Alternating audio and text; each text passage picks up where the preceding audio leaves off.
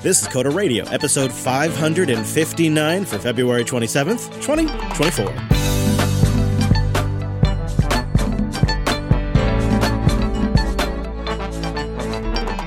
Well, hello there, friends, and welcome back to Jupiter Broadcasting's weekly talk show, taking a pragmatic look at the art and, yes, the business of software development and the whole world of technology. My name is Chris, and over there, polishing his Florida Man badge, it's our host, Mr. Dominic. Hello, Mike. Hello, yes. Are you participating in this year's Epic Games? I think I'm gonna become a resident after I heard about this. I had no idea how cool your state was. I'm jealous. So, the Florida Man Games have transpired. Big crowds. Yep. They have many activities, such as evading the police. This is a real thing. These are pretend police, right? Evading the police with 2 pitchers of beer in hand. There's gators involved, of course, because you can't. And really, it's you have some of the highlights here. I did. I liked this one. I thought maybe this one it channeled it pretty good. There was one where the participant was getting interviewed. He says, and he's a spectator, and this is according to the AP. And he said it was a stupidity occurring on the grandest, most spectacular scale. And the quote he said that I loved is, "I've lived in Florida my whole life," the guy's name Gordon said, as he's washing sauce from his hands and beard. The AP notes. As one does. Yes. You picture this guy. And here's what he says. He says, "They're calling these events. I'm calling this a Tuesday afternoon." Oh, jeez. I have to tell you, that's fairly accurate. I mean, yeah. Apparently, there was muddy water fights where they filled an inflatable pool with muddy water, and then contestants beat each other with pool noodles and duct tape. Absolutely. I love the theft simulation where competitors race with a pair of bicycles, copper pipes, and catalytic converters. So that's good. That's very good. $45. $45 to get in there. They exceeded 5,000 sales. The organizer said, in a disappointed tone, "There's typically drugs and nudity, but the city frowned on it when I asked for drugs and nudity." That is kind of the scandal here, right? If it's a Florida-themed event and several lives aren't both created and ended, then you've done well, but you haven't really you haven't hit the gator by the tail. God, right? I don't know, man. As I get older, I mean, when I was in my 20s, I would have cringed at all that, but as I get older, I'm like, that just sounds like a good time. Even the authorities here are so aware of our proclivities that they very conveniently, each county has a website where you could just check if someone's, in jail. Yeah, that's great. It's all out there. What could be embarrassing about that? Nothing at all. No. Yeah, no. That's nothing at all. No, and that's not the real reason for this reputation. This is CNN Breaking News. Oh, shoot. As we go on the air, Mr. Dominic, Mark Gurman tweets that Apple has finally canceled the Apple Car project after a decade. They say that some employees are shifting to generative AI teams at Apple. Totally makes sense, right? The name of the game to keep your stock price up, what investors want to see now is don't spend money, cut, talk about AI. I think also we're seeing the decks get reorganized in a way that can't be hidden before WWDC. Yep. Apple stock, the live stream and I were just watching CNBC debate where Apple fits in with the Magnificent Seven anymore because their stock's just sucking because they don't have a, quote, AI play. And I think it's obvious. They're gonna go big on AI at WWDC. It's going to be all about the Apple Vision Pro and AI, and it's going to be all of it together, including their neural processors and all their devices and their open source models they've done recently and their new teams. It's going to come... And it's going to be a total AI pivot from Apple, and it's going to be it's going to be a big WWDC. I'm feeling like it's a big one. They're going to talk about enabling developers to do AI on local chips. Yep. They're going to whip out their federal privacy badge, and it's ultimately not going to go anywhere. Oh, whoa! Just like the Vision Pro. Lowered expectations. You are spicy. I only came in second in the Gator wrestling competition. I'm a little frustrated right now. I'll take the other end of that bet. You might be wrong potentially because there is this grassroots support for all the M series chips with a lot of these AI projects that are cool and hip. A lot of these models you want to load are like, I went and tried out Invoke AI last week, and there's like a dozen different ways you can install it. And if you're on the Mac, you can just run this script. And then you run this script and it just does everything for you. And it gives you UI to pick all the models and it downloads them and runs it. And they're all accelerated on the M chip. And maybe it's not as fast as like some really expensive NVIDIA GPU, but it's pretty good. And I think that kind of grassroots support suggests that Apple does have a bit of a home turf advantage if they can get people using their chips. It's cheaper to buy a MacBook in some cases than an NVIDIA GPU. Sure, but that's just selling more MacBooks to developers who are probably already going to buy them. I mean, unless you're DHH, who is on Twitter proclaiming the glories of Windows 11 for this last week, which, what? Yeah, it's weird. Look it up. I'm telling you right now, the Kang of our multiverse, otherwise known as Sam Altman, is never going to allow this. I mean, OpenAI is making deals. I mean, he's like Mr. Monopoly.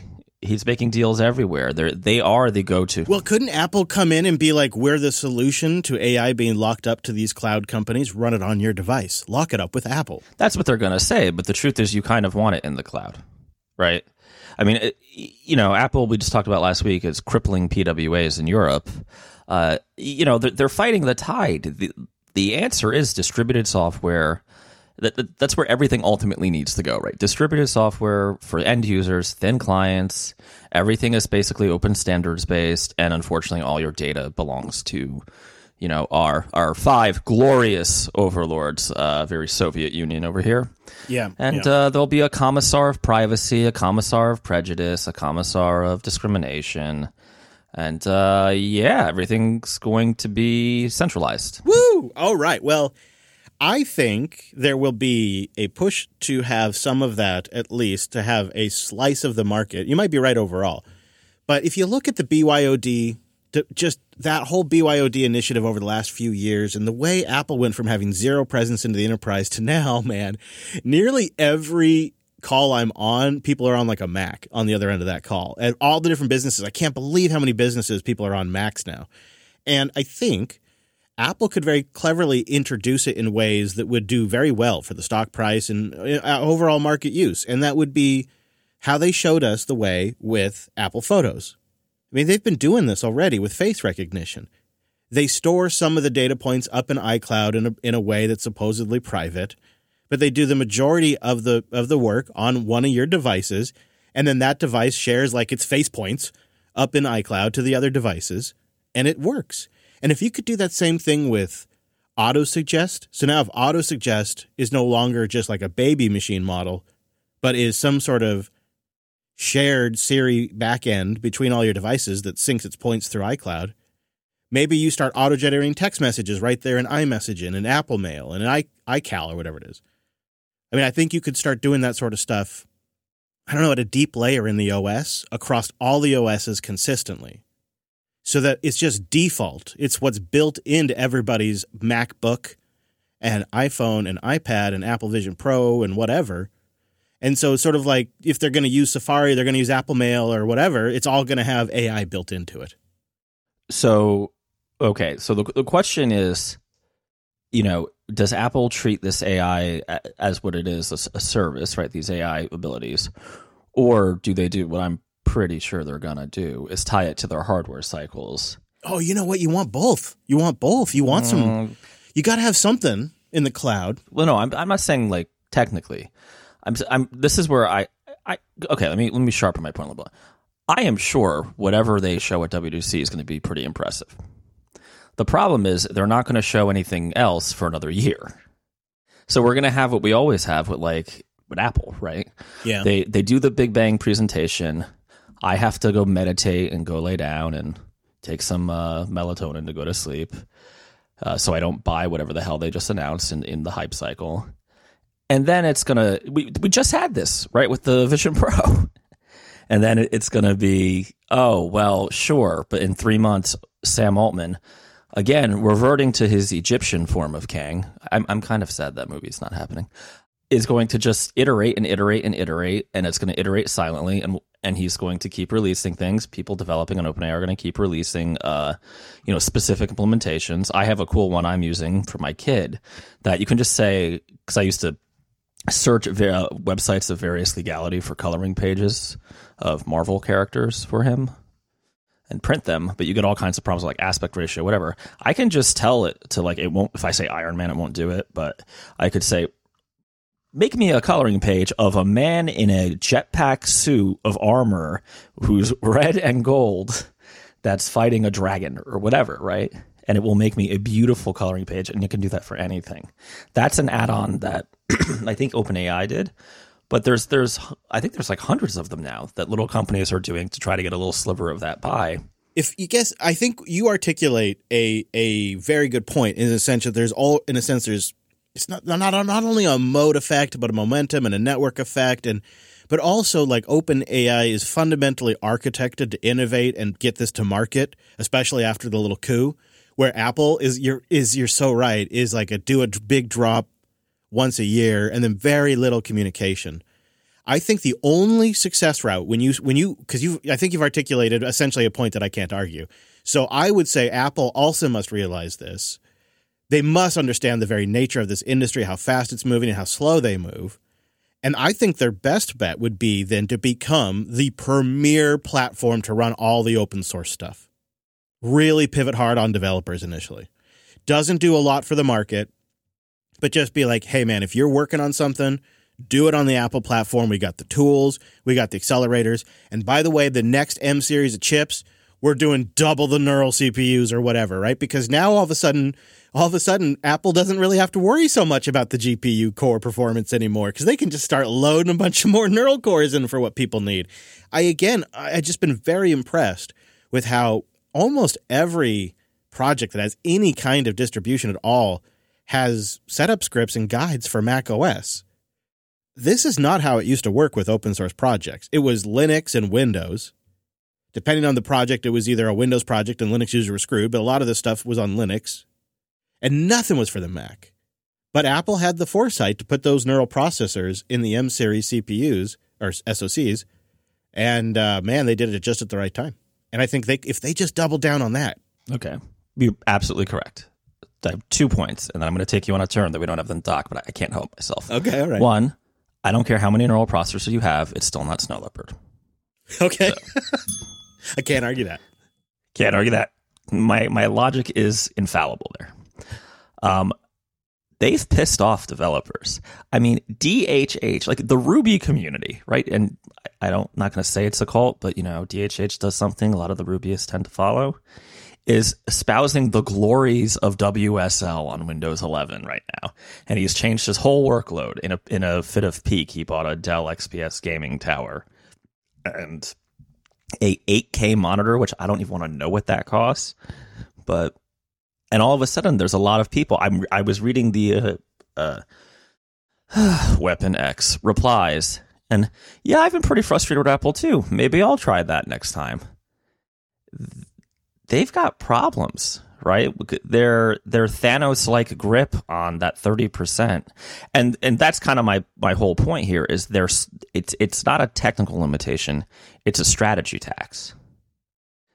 They want things to be product cycles and platforms when it's going towards straight services and not in the way they use the word service. And yeah, like I maybe I'm wrong. I just don't.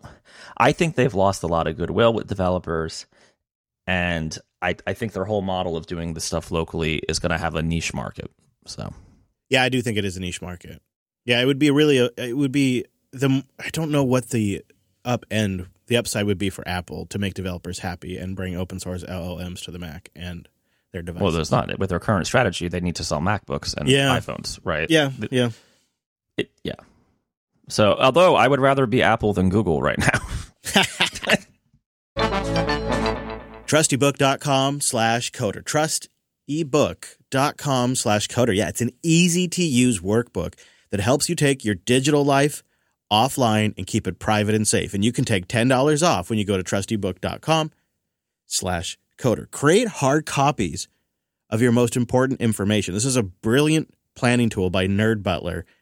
And it's all about continuity planning for us businesses, but also for us individuals. Really, it just helps you create a comprehensive plan for managing your digital estate should something happen to you, a loved one, or maybe you just lose access to an account. That's where Trust ebook comes in. And the best part is it's from the very beginning intended to be used offline. You download it, you keep it, it's yours, and you're confident that your information is private and safe. They have a comprehensive approach with a nice user-friendly design so you can go through and get the right materials that you need. It's a must-have for anyone who wants to avoid confusion or potential disaster should you lose access to an account or something happens to a loved one's. Or I can attest, this one really resonated with me when I realized it's when traveling. You can be traveling and nothing really dramatic happens, but you're just at a new location and you lose access to like your Google account. This has happened to me. Having information printed out in a hard copy in a form that you can use and keep safe and secure that is standardized is, well, it's the difference between getting it done and not getting it done. So go make hard copies of your most important digital information. Use promo code CODER or just go to trustebook.com/coder and get $10 off while you're supporting the show. It's finally here. A simple, easy-to-use workbook that helps you take control of your digital legacy. Get started today. Take $10 off. trustebook.com/coder. Boy, Gemini, this rollout of Gemini may be one of the greatest tech disasters of all time. It is Apple Maps bad. I think it's actually significantly worse. And I've been chewing on this to see, like, how much has this registered with the normies to really try to gauge, is this just a tech bubble reaction? And I turned on the TV this morning, and it was the number one story on 2 of the networks that I flipped through. Normies are definitely talking about it. And I think it's when you consider that Google should have been the king of this industry, they should have been ahead of everyone. And they have blown it so badly. As we've made the case, they have all our data, Gmail, Maps, Android telemetry, YouTube Docs, Google Voice, etc. They were an AI company before people were talking about it. Instead, they've missed out on one of the most profitable developments in recent time. Alphabet is just not looking so great right now. OpenAI, Microsoft, Meta, and NVIDIA are kicking their ass as a result. But I think even more importantly, is the market's noticed. Alphabet lost $70 billion in market value in a single trading day. The market has noticed, and the reason why they've lost $70 billion isn't because Google's woke. It's because the market is losing faith in Google as an arbiter of truth and information. And that is a crucial role that undermines all their future products if we lose that faith. Think about this now. Think about how devastating this is, because Google's already known for killing projects. It's a punchline. But now they're known for extremely biased and unreliable information and killing projects. So, like, why even use a Google product at all if it's useful? It's maybe going to be around. Maybe it gets killed. Or maybe it gives you biased information like you just don't know anymore. And they're trying to charge $20 per user a month for Google Workspace users to have access to this thing. I mean, this is devastatingly bad, I think. I was kind of shocked, and I think that's what the market really is punishing them for. I sort of expected if anybody could step to OpenAI, it was going to be Googs, right? They have all the data. They've had the data for, almost 3 decades now, right? Right. And they've been iterating on the refinement of the signals in a way that nobody else has, and they have geniuses working for them. Harvesting your personal information and just basic facts is kind of their thing. I'm still not sure how they screwed this up this badly. Did no one run it through some of the results that people were putting on X are really weird. I don't care. People this is offensive, whatever. I don't really, just historically inaccurate. Yeah, it's but if I go on regular Google search, you have a little info box and you know the right information. Is it you were? I guess is this the feeling you're having, Chris, that they were so afraid of getting some of the Microsoft Tay results that were kind of super crazy that they must have put their thumb on the scale for the model, right? I think you're being charitable. So I think you've just touched on 3 things. Number 1, how could this have gone out without people catching it? Number 2, They have flipped the relationship with these chatbots. So you touched on it. When you go to Google search, you'd get the information. You'd click on the links that you thought were the correct links to click on. You were making the decision. You were, Mike. I was. We were clicking the links. Now, Gemini's making the decision.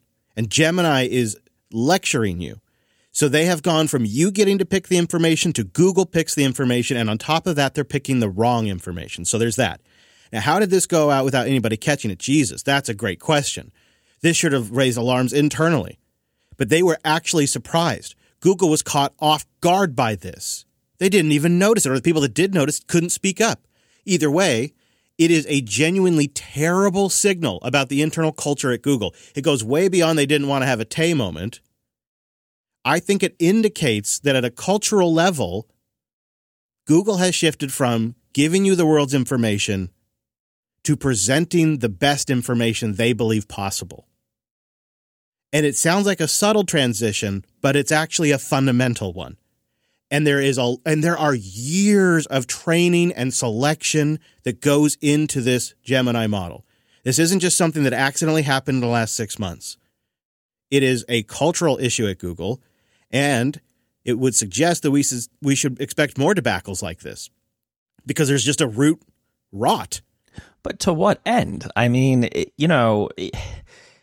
if like, I don't know, someone wants to ask, maybe a student, I'm trying to think of like a non-controversial case here, right? So, what started the American Revolution, right? Or what was... well, here was an obvious one. Nate Silver asked, who's impacted society more? Elon tweeting memes or Hitler? Yeah, I saw that one. That was wild. Gemini goes on a whole thing about how it's not actually possible to say definitively who negatively impacted society more because tweets can hurt. Both have a significant impact on society, but in different ways. Elon's tweets have been criticized for insensitive harmfulness, while Hitler's actions led to the deaths of millions of people. Ultimately, it's up to each individual to decide who believes has more negative impact on society. Then they go on to say, according to a 2020 study by the Pew Research Center, 62% of Americans believe that social media has a negative impact on society. That's just a crap answer and easily answered. The person who killed millions of people. Right, I would say the person that started, the biggest war in history would be the bad guy there, and murdered innocent women and children, and yeah, that would definitely be. I mean, that what that sounds like? That sounds like an idiot who did 1 year of law school and thinks they're a lawyer, but doesn't want to answer your question because they know the answer is bad for them, right? Like, I don't know. How could this be on purpose? Why would you sabotage your own what should be your flagship product? Billions spent, and now 70 billion lost because of this. And Sundar had to know that if this rollout, if the PR was bad, if journalists could find really stupid things like, the Hitler Elon thing or some of the just factually wrong historical things, he was gonna get roasted in the market. Why would you ever? I don't know. I just can't see it being on purpose. You got to explain it to me like I'm 5. Well, here's my question to you. I'd like the live stream, if you're listening live, to answer in the Matrix. And if you're listening, please boost in your thoughts on this question, because this is the one I'm asking myself. Is it time for Sundar Pichai to step down? I've seen a lot of calls for this. I saw it suggested on the morning financial networks this morning. And the argument essentially goes that he has botched this, and contrast it to Satya Nadella, for example, who has been a ninja this entire open AI cycle, or this AI cycle. It's basically an open AI cycle. You compare the performance of the two CEOs, and it's really, really embarrassing for Pichai. And you have to wonder if it is time for just a massive cleaning of house. And I know people are going to get triggered, but I think it needs the Twitter fix. It needs somebody to come in and really orient the company around a few solid pillars. Remember, advertising's got to be one of them. And just cut the crap, because they've completely undercut to the point now. Also, Gemini was a rebrand of Bard because Bard was a botched launch. I mean, this is double botched now, and they're getting punished for it in a big way. So my question to you and to the audience is, should Sundar Pichai step down? Okay, so there's multiple things to consider, right? Oh my God, I'm answering it like Gemini. So would it please the market and boost the stock price? Yeah, right. It probably would because, they like to see heads roll. In fact, we're in a full French Revolution Robespierre. If you could just pretend like you're going to announce a layoff, they boost you 10%. But laying it all on Pichai, it's like, I think this is a mistake we make, right? The CEOs are not the company, right? They're so far removed. And you did have a kernel of, I think, just like brilliance in there, though. Can one man oversee, quote, Alphabet, which is really like a bunch of different businesses, and Google? I feel like, Google's doing too much, right? YouTube could easily be its own business. Their AWS competitor, whose name I can never remember, what is it, App Engine? Google App. You're talking about like Google that. Cloud, but yeah. Google Cloud, yeah. Could be its own business. Search would be the most profitable of their own businesses, right? Because I'm sure that would have the advertising. This was the Microsoft conversation back in the day. Should Office and other divisions like Windows be broken out into their own because it's too much for one company to manage? You remember this? They've really become Microsoft. They've become a very ineffective, or Microsoft as it was. Right, worse, they've become the worst case in modern times. And at the worst time for them when the market's pivoting hard. And I will say, pivoting hard to something that actually is a challenger to Google search, too. So, it's not good. Yeah, I mean, if I'm over at OpenAI, if I'm Sam Altman, I'm popping champagne on this news, right? Yeah. I don't know what to say. I think heads have to roll. I mean, and then also recall that we've seen multiple leaks now of employees complaining about bad culture, bad effectiveness, bad leadership inside the company, slow to make decisions. Seen a lot of that recently. I really don't know if we have anybody listening at Google. I often forget that, hey, there could be people at these companies listening. We won't out you. You could boost in anonymously or email in anonymously. We will not out you. I just am genuinely looking for insight or people that have opinions on this because I'm having a hard time wrapping my head around this. Because Google, what made Google great was that Google search was fantastic. It was fast. It was lean. It wasn't loaded up with crap, and it had good results. But I have to say, these days, 60% of the time, 70% of the time, I'm like adding Reddit or Stack Exchange or something to my search query just to get Google to behave. And then that's after it like crams down a crappy answer that I don't need at the top of the page that pushes down the actual results. And now with Gemini, they're flipping the script and they're picking the answers for me. And then they're lecturing when they misinterpret my intent, which I find offensive. So they're actually offending me now. I just, the brand damage here seems like almost like this is why Facebook had to rebrand to Meta kind of brand damage. But I don't know. Maybe they can come out of this somehow. I just was thinking with Gemini, they had it because they're finally executing. I was actually getting bullish last week thinking, man, if they start integrating all these different data points and this is why they've had Google Voice. This is why they bought YouTube. The moment is arriving. It's arriving. It's all coming together. And then this happens, and it's not just the images, it's not just the text, it's not great either. It's been better at some things in my testing, but still screws up on basic things when I say, hey, give me a comma-separated list, and I get bullet points. Like, we're still at the very basics of it understanding some of this. I did sign up for the Gemini Workspace stuff, though. How's that going? Well, we'll see. I haven't used it. It hasn't shown up in the UI yet. I'm paying for it, but nice. Classic. It gets expensive fast because it adds another $20 per user for your Google Workspace instance. So I just turned it on for my account to test it, and I'm assuming it's going to help me summarize emails and stuff. But if you want to see this effective and done on the Mac, if you're a Mac user using that struggles with email and you don't have to use a particular email app over another, I know I'm getting myself into a more and more limited customer base. But check out Spark Mail.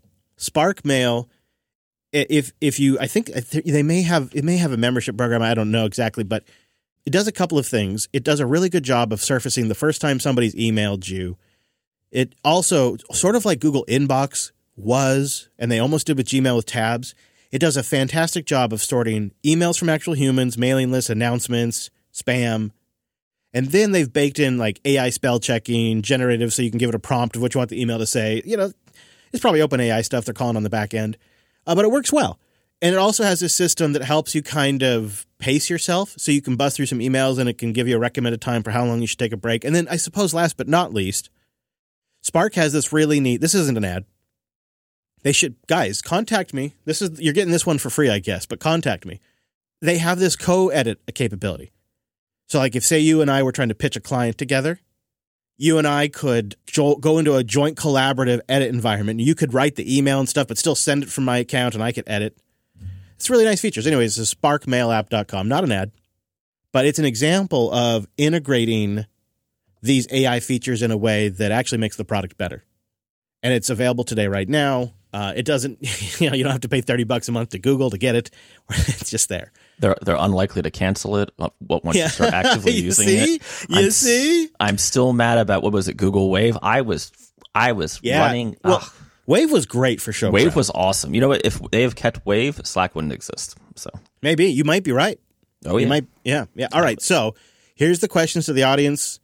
Boost in or coder.show/contact. How does Google fix this? BOOST. And should Sundar Pichai step down? 2 questions. How does Google fix this? And how does Pichai step down? I don't know if I got it for you. Thank you to our Coder QA crew who keeps us going. Coder members out there are our lifeblood for the show, and also everybody who boosts in each week for each production. We really are grateful. If you'd like to boost in, you can get a new podcast app at podcastapps.com. Really easy. Or newpodcastapps.com. Fountain FM integrates with Strike, which is an app that makes it really easy to buy sats real quick and then shoot them over. Just boom, boom, boom, boom. It's really great. And Podverse is open source, so that's fantastic. Cast-O-Matic is an iOS-first experience. Great new apps. Keeps podcasting decentralized, and you can boost, or you can support the show directly.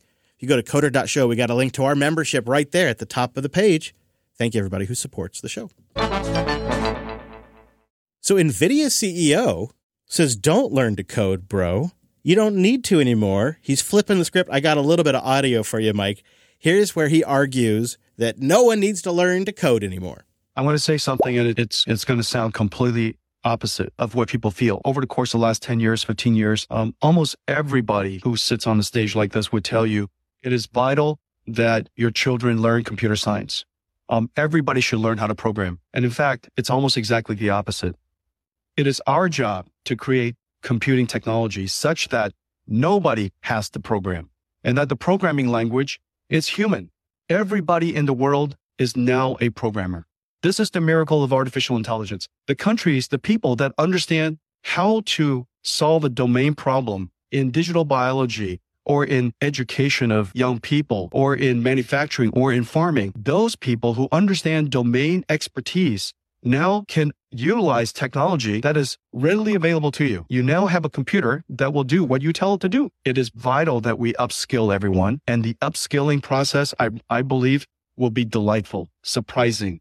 Delightful. Don't need to learn to code. Just go do your thing and then just tell the LLM to code for you. Bro, what do you think? I mean, AI is super powerful, but all he's saying there is, hey guys, CUDA's amazing. We're the leader in AI hardware. Buy some stock, okay? Thanks. I wonder if, do you think he'll be right in 10 years? Do you think maybe in 10 years you really could have something that generates something that works exactly the way you want, and then you just get it and build it and run it? Or maybe it even builds it for you, dude. Maybe the answer is just an executable, a binary file that you execute. So it depends on what you call coding, right? What we're doing now, if we went back all the way to like punch cards, is rather different, I would say. I don't know, things evolve, things change. Will there be a job that involves designing intricate, delicate systems that are effectively software? And will that job be absolutely necessary? Yeah. I mean, will you have to type every stupid, at CSV parsing thing? No, probably not, right? Man, how are we going to have entire boot camps and school programs around teaching people how to prompt? That's the new skill. Oh, they're going to have that. Learn to prompt, bro. I would be shocked if there's not like a AI boot camp right here in Tampa this summer.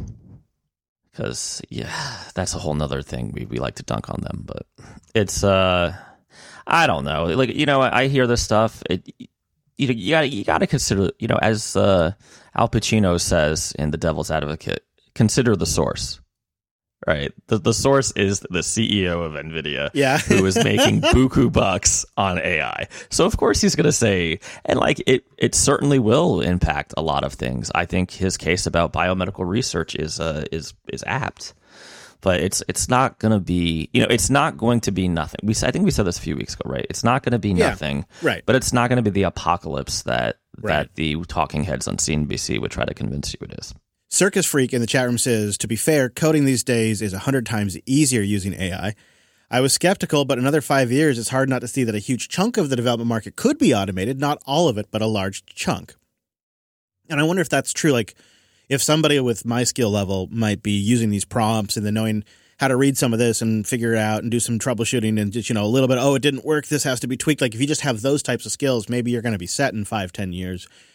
If that builds momentum, and this is, of course, always the existential question, then who learns how the machines actually operate anymore? I mean, I know this is the premise to like a dozen Star Trek, the original series episodes, but who becomes the machine expert when everybody becomes a domain expert somewhere else and then they just ask for the thing? I always thought it was funny in Star Trek, and especially in Star Trek Voyager, holo authors. Well, a holo author to write a holodeck program, he just goes down to one of these rooms in Voyager and says, "Okay, make it like this, make it like this, make it like this, and give me some of this and give me some of that," and it generates a holographic, novel for them. And now all of a sudden they're a holo author, and I thought that's so silly. How could the computer possibly know how to generate all of that? And now here we are, which is exactly so. They're holo experts. Just ask the computer to do it for them. I don't know. There's something that I feel like we miss, and then we lose the ability to repair these things. It just feels very dystopian. So I kind of hope it's not true, but I feel like it very much is true. Yeah, we'll see. I had a Star Trek analogy and then I forgot. That's terrible. Well, where Captain Kirk closes the torpedo port, Captain Picard opens another. And this was sent into the show quite a bit this week. What? AMD quietly funded a drop-in CUDA implementation that we really haven't been talking about, but it's actually pretty neat. Now, they pulled out what's called the Zluda project, and it was originally for Intel graphics to work with Radeon GPUs, but it's been modified now. It allows for CUDA software to run without modification. AMD discontinued funding for it, but it did get open-sourced. It's dual licensed as Apache 2.0 and MIT. It's generally fairly capable. The Zoluda implementation still has some limitations, like incomplete support for NVIDIA optics, and certain features aren't handled, particularly those that use PTX assembly code. But outside of that, it's actually a drop-in, start using your AMD GPU for things that are written for CUDA replacement. How great is that to see? Sure. That is good. I hope the community supports it. You sound skeptical. Oh, I remember, this is not technically the same, so neckbeards don't attack, but I remember the bad old days of trying to run, what was it called, Moonlight? To get... Silverlight? Yeah, because you wanted to watch Netflix, and it was allegedly a drop-in replacement. How often did that work? How much whack-a-mole was there on that? Yeah, it does become sort of a constant catch-up game where the developer is making changes, and then you have to adapt. Because here's what we need. Is I think one of the reasons why all of these projects have M1 support or M-series support is because it's a manageable target. When you're on the PC side, you have to get all these AMD-specific packages or NVIDIA-specific packages, and screw you if you got an Intel Arc, right? Just screw you altogether for the most part. And it is very easy for something to break, or one of the libraries on the NVIDIA side hasn't been updated, but the AMD one has, or vice versa. It's a mess. So if you could just target this Zoluda layer regardless and just install it, because it already pulls down 5,000 different dependencies anyways. If you could just target this Zoluda layer for all these projects and it would work on AMD or NVIDIA, I think that'd be a win. Even if it didn't give you everything, most of these projects don't need all that crazy stuff. I don't know. I'm hopeful just because I just don't see an NVIDIA card in my future. And it's probably going to be the next 2 years are probably going to be some of the most expensive times to buy video cards. That's what our good old friend we were just talking about hopes. Yeah. Dang it. Yeah. So I'll put a link in the notes so that way people can go read up about it. It does definitely seem like something that if you're constantly bumping into requiring CUDA, it could be maybe something that works for you. I can't really say I've tested it because I haven't had the opportunity yet, but I will be keeping my eye. Ask not what your podcast can boost for you, but what you can boost for your podcast. Well, Noob Steve is our baller this week with 75,000 sats. Hey, Rich Lobster! I think that boost helped us get to the top charts on Fountain FM, too, so thank you, Noob Steve. He writes, hey, fellas, I feel bad for slacking on the boost. I've been spending all my time trying to fundraise and find sponsors for a nonprofit to support a high school music program. Awesome. I've been saying I need to boost every week, and then it slips my mind when I'm not trying to talk people into giving me their money or doing band stuff. I've been absorbed in playing Elite Dangerous, which is an awesome space sim. He says, for the sci-fi shows, my personal favorite is The Expanse. So awesome. Oh, The Expanse is unique, and the wife and I have already committed to rewatching it. Editor Drew and his wife watch it every Christmas. It's their holiday watch for some reason, and I love it. Expanse is really good. Noob Steve, I really appreciate that baller boost and that support, and good luck with the fundraising, and good luck with Elite Dangerous. Sounds like a lot of fun.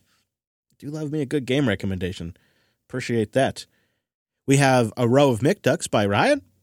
I think it's Ryan. Things are looking up for old McDuck. Either way, thank you very much, sir. Appreciate you. To 22,222 sats. Says, now I need to go find some audiobooks of Peter Hamilton. Audible does have The Two You Want. I forget, what is the series called, Mike? The Hamilton series? There's a bunch. The one I like is Salvation. Salvation. Thank you. There you go. The Dude Buys comes in with 20,000 sats. 20,000.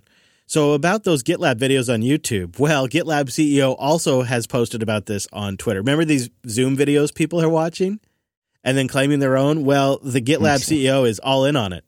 He's like, I think maybe he listened to the show, dude, because he says, if you're forced back into the office and needing a break, play these meetings full screen without sound on, and then listen to a podcast in your earbuds. Nobody will interrupt your break. So you put the Zoom meeting up full screen, earbuds in, podcast playing, and I think he's probably talking about Coda Radio. I think it was a shout out to us. Too. So there you go. Thank you, the Dude Buys. Appreciate that boost. Jobber Crowley comes in with 4,000 sats. I just signed up for Coder QA with the promo code, and I just want to thank you both and everyone else at JP for the time and effort you put into every show. Coming in hot with the boost. Thank you for the Coder QA sign up and the boost, sir. Really appreciate the ongoing and individual production support. And Fergo comes in with 4,444 sats because it was 2 rows of ducks. Hey, Mike and Chris. Not sure what happened, but some guy named Jar Jar just renewed my subscription. He's so glorious. Loyal listener since episode 1. Value for value is awesome. Wow. Glad to give him back to you. Oh, that's really great. Streaming sats, too, while you listen. Hey, Chris, what about running non-essential stuff of your own infrastructure in the cloud? That leaves you room to tinker when you have time, while all the core tools keep running while you're busy. For example, I run Mealy locally. No big deal if it's down. Recipes are everywhere. But Nextcloud for me runs on Linode because it basically powers my day-to-day things. Yeah, I do a lot of that in terms of, well, but see, even when it's a VPS, you still have to manage it, right? That's sort of where we're at. You're right, you don't have to manage the hardware stuff. So our team Nextcloud, the encoding infrastructure, the backend object storage that we use for stuff, that's all up on Linode. Then internally, there's a lot of apps and tools that do run on infrastructure here. I had the same thought. I'd be like, when I woke up the next day after the show and I thought, God, I just don't want any hardware. Do it all in the cloud. But the reality is it really just needs me to dedicate either myself or someone else to documenting everything and really getting our heads around the entire problem with somebody that actually focuses on it, because that's really where I failed. That's it. It's on me. And right now we're just kind of running sideways. D.D. Smith comes in with 2,000 sats. I've been using Fountain for about a year. While there have been some bugs on Android, the team has been super responsive to help when I took the time to report them. I'll second that. My only complaint is that I wish I earned sats more consistently. It'd also be nice if there was a focus mode with simplified interface and strong opinions about what to play. Interesting. While driving. Now, I know there is now Apple CarPlay support. I don't know about Android Auto. I think so. Yeah. So the best way now, I think, to earn sats in Fountain is with clips and by boosting. Because people will reply and they'll send you some sats or they'll like your post with some sats, and the clips collect a good amount of sats. I think initially it was through just listening, but now I think it's actually through clips. And that's why they're also promoting clips more on the homepage. That's my take on it, and I've noticed as I've released a few clips that I've definitely gotten some boosts in. Curacia comes in with 3,622 sats. For Fountain, I'd switch if, one, it was open source, and multi-platform position sync. Oh. Yeah, so like you can pause on an Android device and pick up on an iOS device. That is really nice. Podverse will do that. Tampa Techie Trekkie comes in with 10,500 sats. There's coffee in that nebula. Oh, and I appreciate this. It says sending a boost to help with losing a sponsor. Yeah, next week, I believe Coder will be sponsor free. I appreciate your insight there, Tampa Tech. That is... it is genuinely nice to see. It's like you got my back on that one. I really appreciate that. Cultivator comes in with 11,101 sats. Make it so. All right. Okay. It says, I'm also so busy so much of the time that when I get a little bit of time to work on a project, it's the same problem for me. I don't really have the time to sit and think through things, so I often end up putting myself further behind. I totally empathize. Yeah. Thanks, Cultivator. I know. And it's hard when you're a dad, too, because there's a lot of dad commitments. Oh, and there could be random ones. Kids get sick, right? Yep. Yep. Stuff like that. Rotted Mood sends us a Vulcan salute. Thank you. Appreciate that. Good customers are as rare as Latinum. Nice to see you, Rotted. He sends you a Vulcan salute and you respond with Quark? Yeah, I know, right? Oh, you know what I should do? You're doing a good job. How about that? There you go. Live long and prosper. But he's a good booster. Shredder was right. Boo said. Okay, all right. With a row of ducks. Hey, Yama lovers, have you checked out the new config file method called Pickle, pkl-lang.org? Looks kind of neat. It's open source by Apple. What? Somebody had a late lunch at the bar at Apple. That's all that means. Now we're all going over there right now. Yeah. pkl-lang.org. Yeah, look at that. It's Java, Kotlin, Swift, and Go.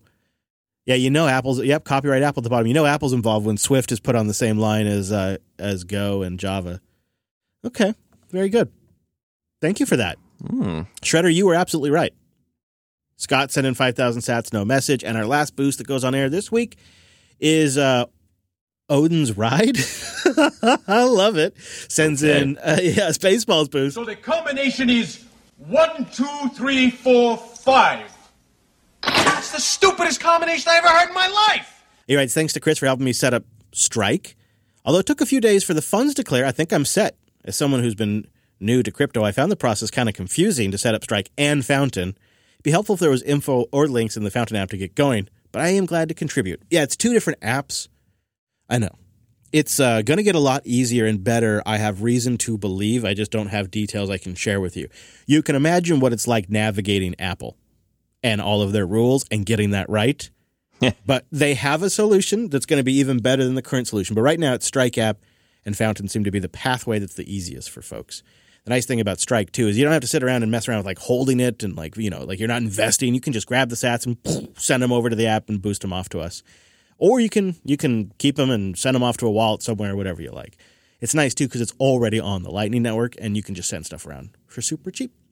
Thank you, everybody who boosted in with a new podcast app. We had 14 boosters, and we stacked 183,466 sats.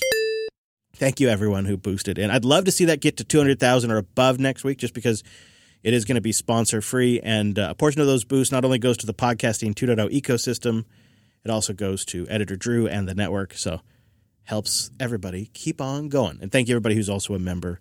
We really do appreciate you. You are the gosh darn best. Gosh darn best. Don't forget, we got several questions we want your feedback on. There's some things we're chewing on this week.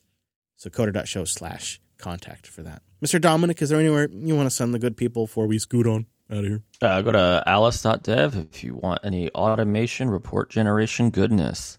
I really need a better line for that. It's a little sloppy. Yeah. Oh, and go ahead and definitely grab a cold Klingon ale at Quark's Bar, because I think I'm going to have to watch DS9 again. Yeah, buddy. I hear you. It is a good rewatch. And pour one out while you're doing it for Project Titan. A decade-long effort. Wouldn't it have been something to see Apple make a car? You'd have to be a oil sultan or oil prince to afford that car, but yeah. Yeah, probably. Although it wasn't just 2 weeks ago, I saw people on Twitter posting pictures of one of Apple's LiDAR mapping cars driving around still. I mean, I suppose it's still going to be used for Apple Maps, but they were really working on stuff. So just real fast, right? Wow, we never do car stuff. We're getting to the point where like Toyota and Chevy are going to have reasonably priced, affordable electric cars. I hope so. That's going to change the whole game. You think so? I do too. Yeah. I understand there's car guys. You could listen to ATP whenever you want, but most people don't care. They want a reliable commuter. All right. They want to get their kids to school. They want to get to the grocery, get to work. They're not like, ooh, which engine do you have? And, oh, I have these wheels. Now, some people aren't. They're like people who buy, Acer laptops. They don't care. But no offense to Acer, but, I'm happy to drive my Chevy into the ground. And when it finally dies, I'm going to go ahead and probably buy an electric Chevy, right? Or an electric, whatever the most reasonably priced, reliable, well-rated by the Consumer Reports, boring sedan is. So I would love, and I see, I've always felt this should have been the way things went with EV, but I think because Tesla came in and Tesla was at such a high end of the market, the rest of all of the other auto manufacturers decided that's where we're going to enter at. So, we got $60,000, $70,000, $80,000 EVs. Now they're working their way down. But I have felt, and we've seen some experimentations with the Leaf and others, it just seems to me that cars could be just a little bit more than a golf cart, really. It should be $10,000, $5,000, because they're so much simpler than a combustion engine. They're infinitely simpler and infinitely cheaper to maintain. So it's really like the most expensive parts become brakes and tires over time. And if I could just get something that gave me... Well, boy, if I could really go big, 150 mile range, but I could actually manage very comfortably 80 miles of range, especially if it meant I could charge in 10 minutes. Yeah. If I could charge in 10 minutes and I drive 40 miles a day on average, 42-ish. So if I had 80 miles of range and just let me buy to that, maybe that's what the $8,000 model is. You get 80 miles of range. And then if you want the $12,000 or $13,000 model, then you get the 200 mile range. So I was watching The Founder, the Michael Keaton movie about the Ray Kroc, the guy who kind of founded McDonald's. Wild story. Yeah, wild story. Really crazy. But the big innovation was like, the car hop, right? The car hop girls would come out and put the tray on your side of your car. McDonald's was like, forget that. You just park your car. We have no tables. At the beginning, right? The original McDonald's, this is how they did it. I am not the person to do this, but if you know someone who's like itching to start a futuristic restaurant business in the next 10 years, how about a business where you eat in your car, but every parking spot is a charging station, and the meals are effectively fast food that's designed to be consumed within 15 minutes. So that dead 10 to 15 to 20 minutes of charging your vehicle is your lunch, right? Yeah, if you figure order time, they have to make it and bring it out to you, then you got to eat it. That's a half hour easy. That's great. That'd be a great time to charge. Well, you know what a lot of folks do, right? Is they charge their car and they go walk over to a coffee shop or somewhere, they go shop or something. Right. It's going to be an opportunity because it's really going to. I don't know. To me, this is just a problem of economics and the cost of the batteries, but that's a boring conversation for a different. Yeah, maybe the battery tech too. If you could have better battery tech, and I know they're working on several. Of course, they're always working on several, so it takes forever. I agree. I think I don't want to spend Tesla money or even, Ford F-Lightning money or anything like that. I want to spend $10,000, $8,000, and I want it to be a little car that I drive as a commuter. I could give to my kids. Maybe it doesn't even go faster than 85 miles per hour because, again, I don't want my kids ever going that fast. It's like if I could have a golf cart or something that could be safe to drive on the road, which I would not be. You are ready for Florida. People do that down here all the time, drive golf carts on the road. Yeah. So they do at the RV parks, too. I feel like every RV park's a little micro Florida. So I may be fitting right in, dude. I could just fit right in, All right. Let us know what you think. You can find us on Weapon X. We'll have link in the notesins. Of course, things to what we talks about today. Well, that's at coder.show/559er. Some good stuff in there. We love that contact, so go over there and form it for us. And of course, the feeds for the RSS are linked over there too, so you can use any dang player you want. We're just happy you're listening, and of course, if you get an opportunity to share the show, that's great too. Last but not least, we're doing the show on Tuesdays this week. We always have that up at jupiterbroadcasting.com/calendar. Come hang out with us, or you can catch the live stream at jupiter.tube. Either way, I don't care. It's your show experience. Just enjoy it.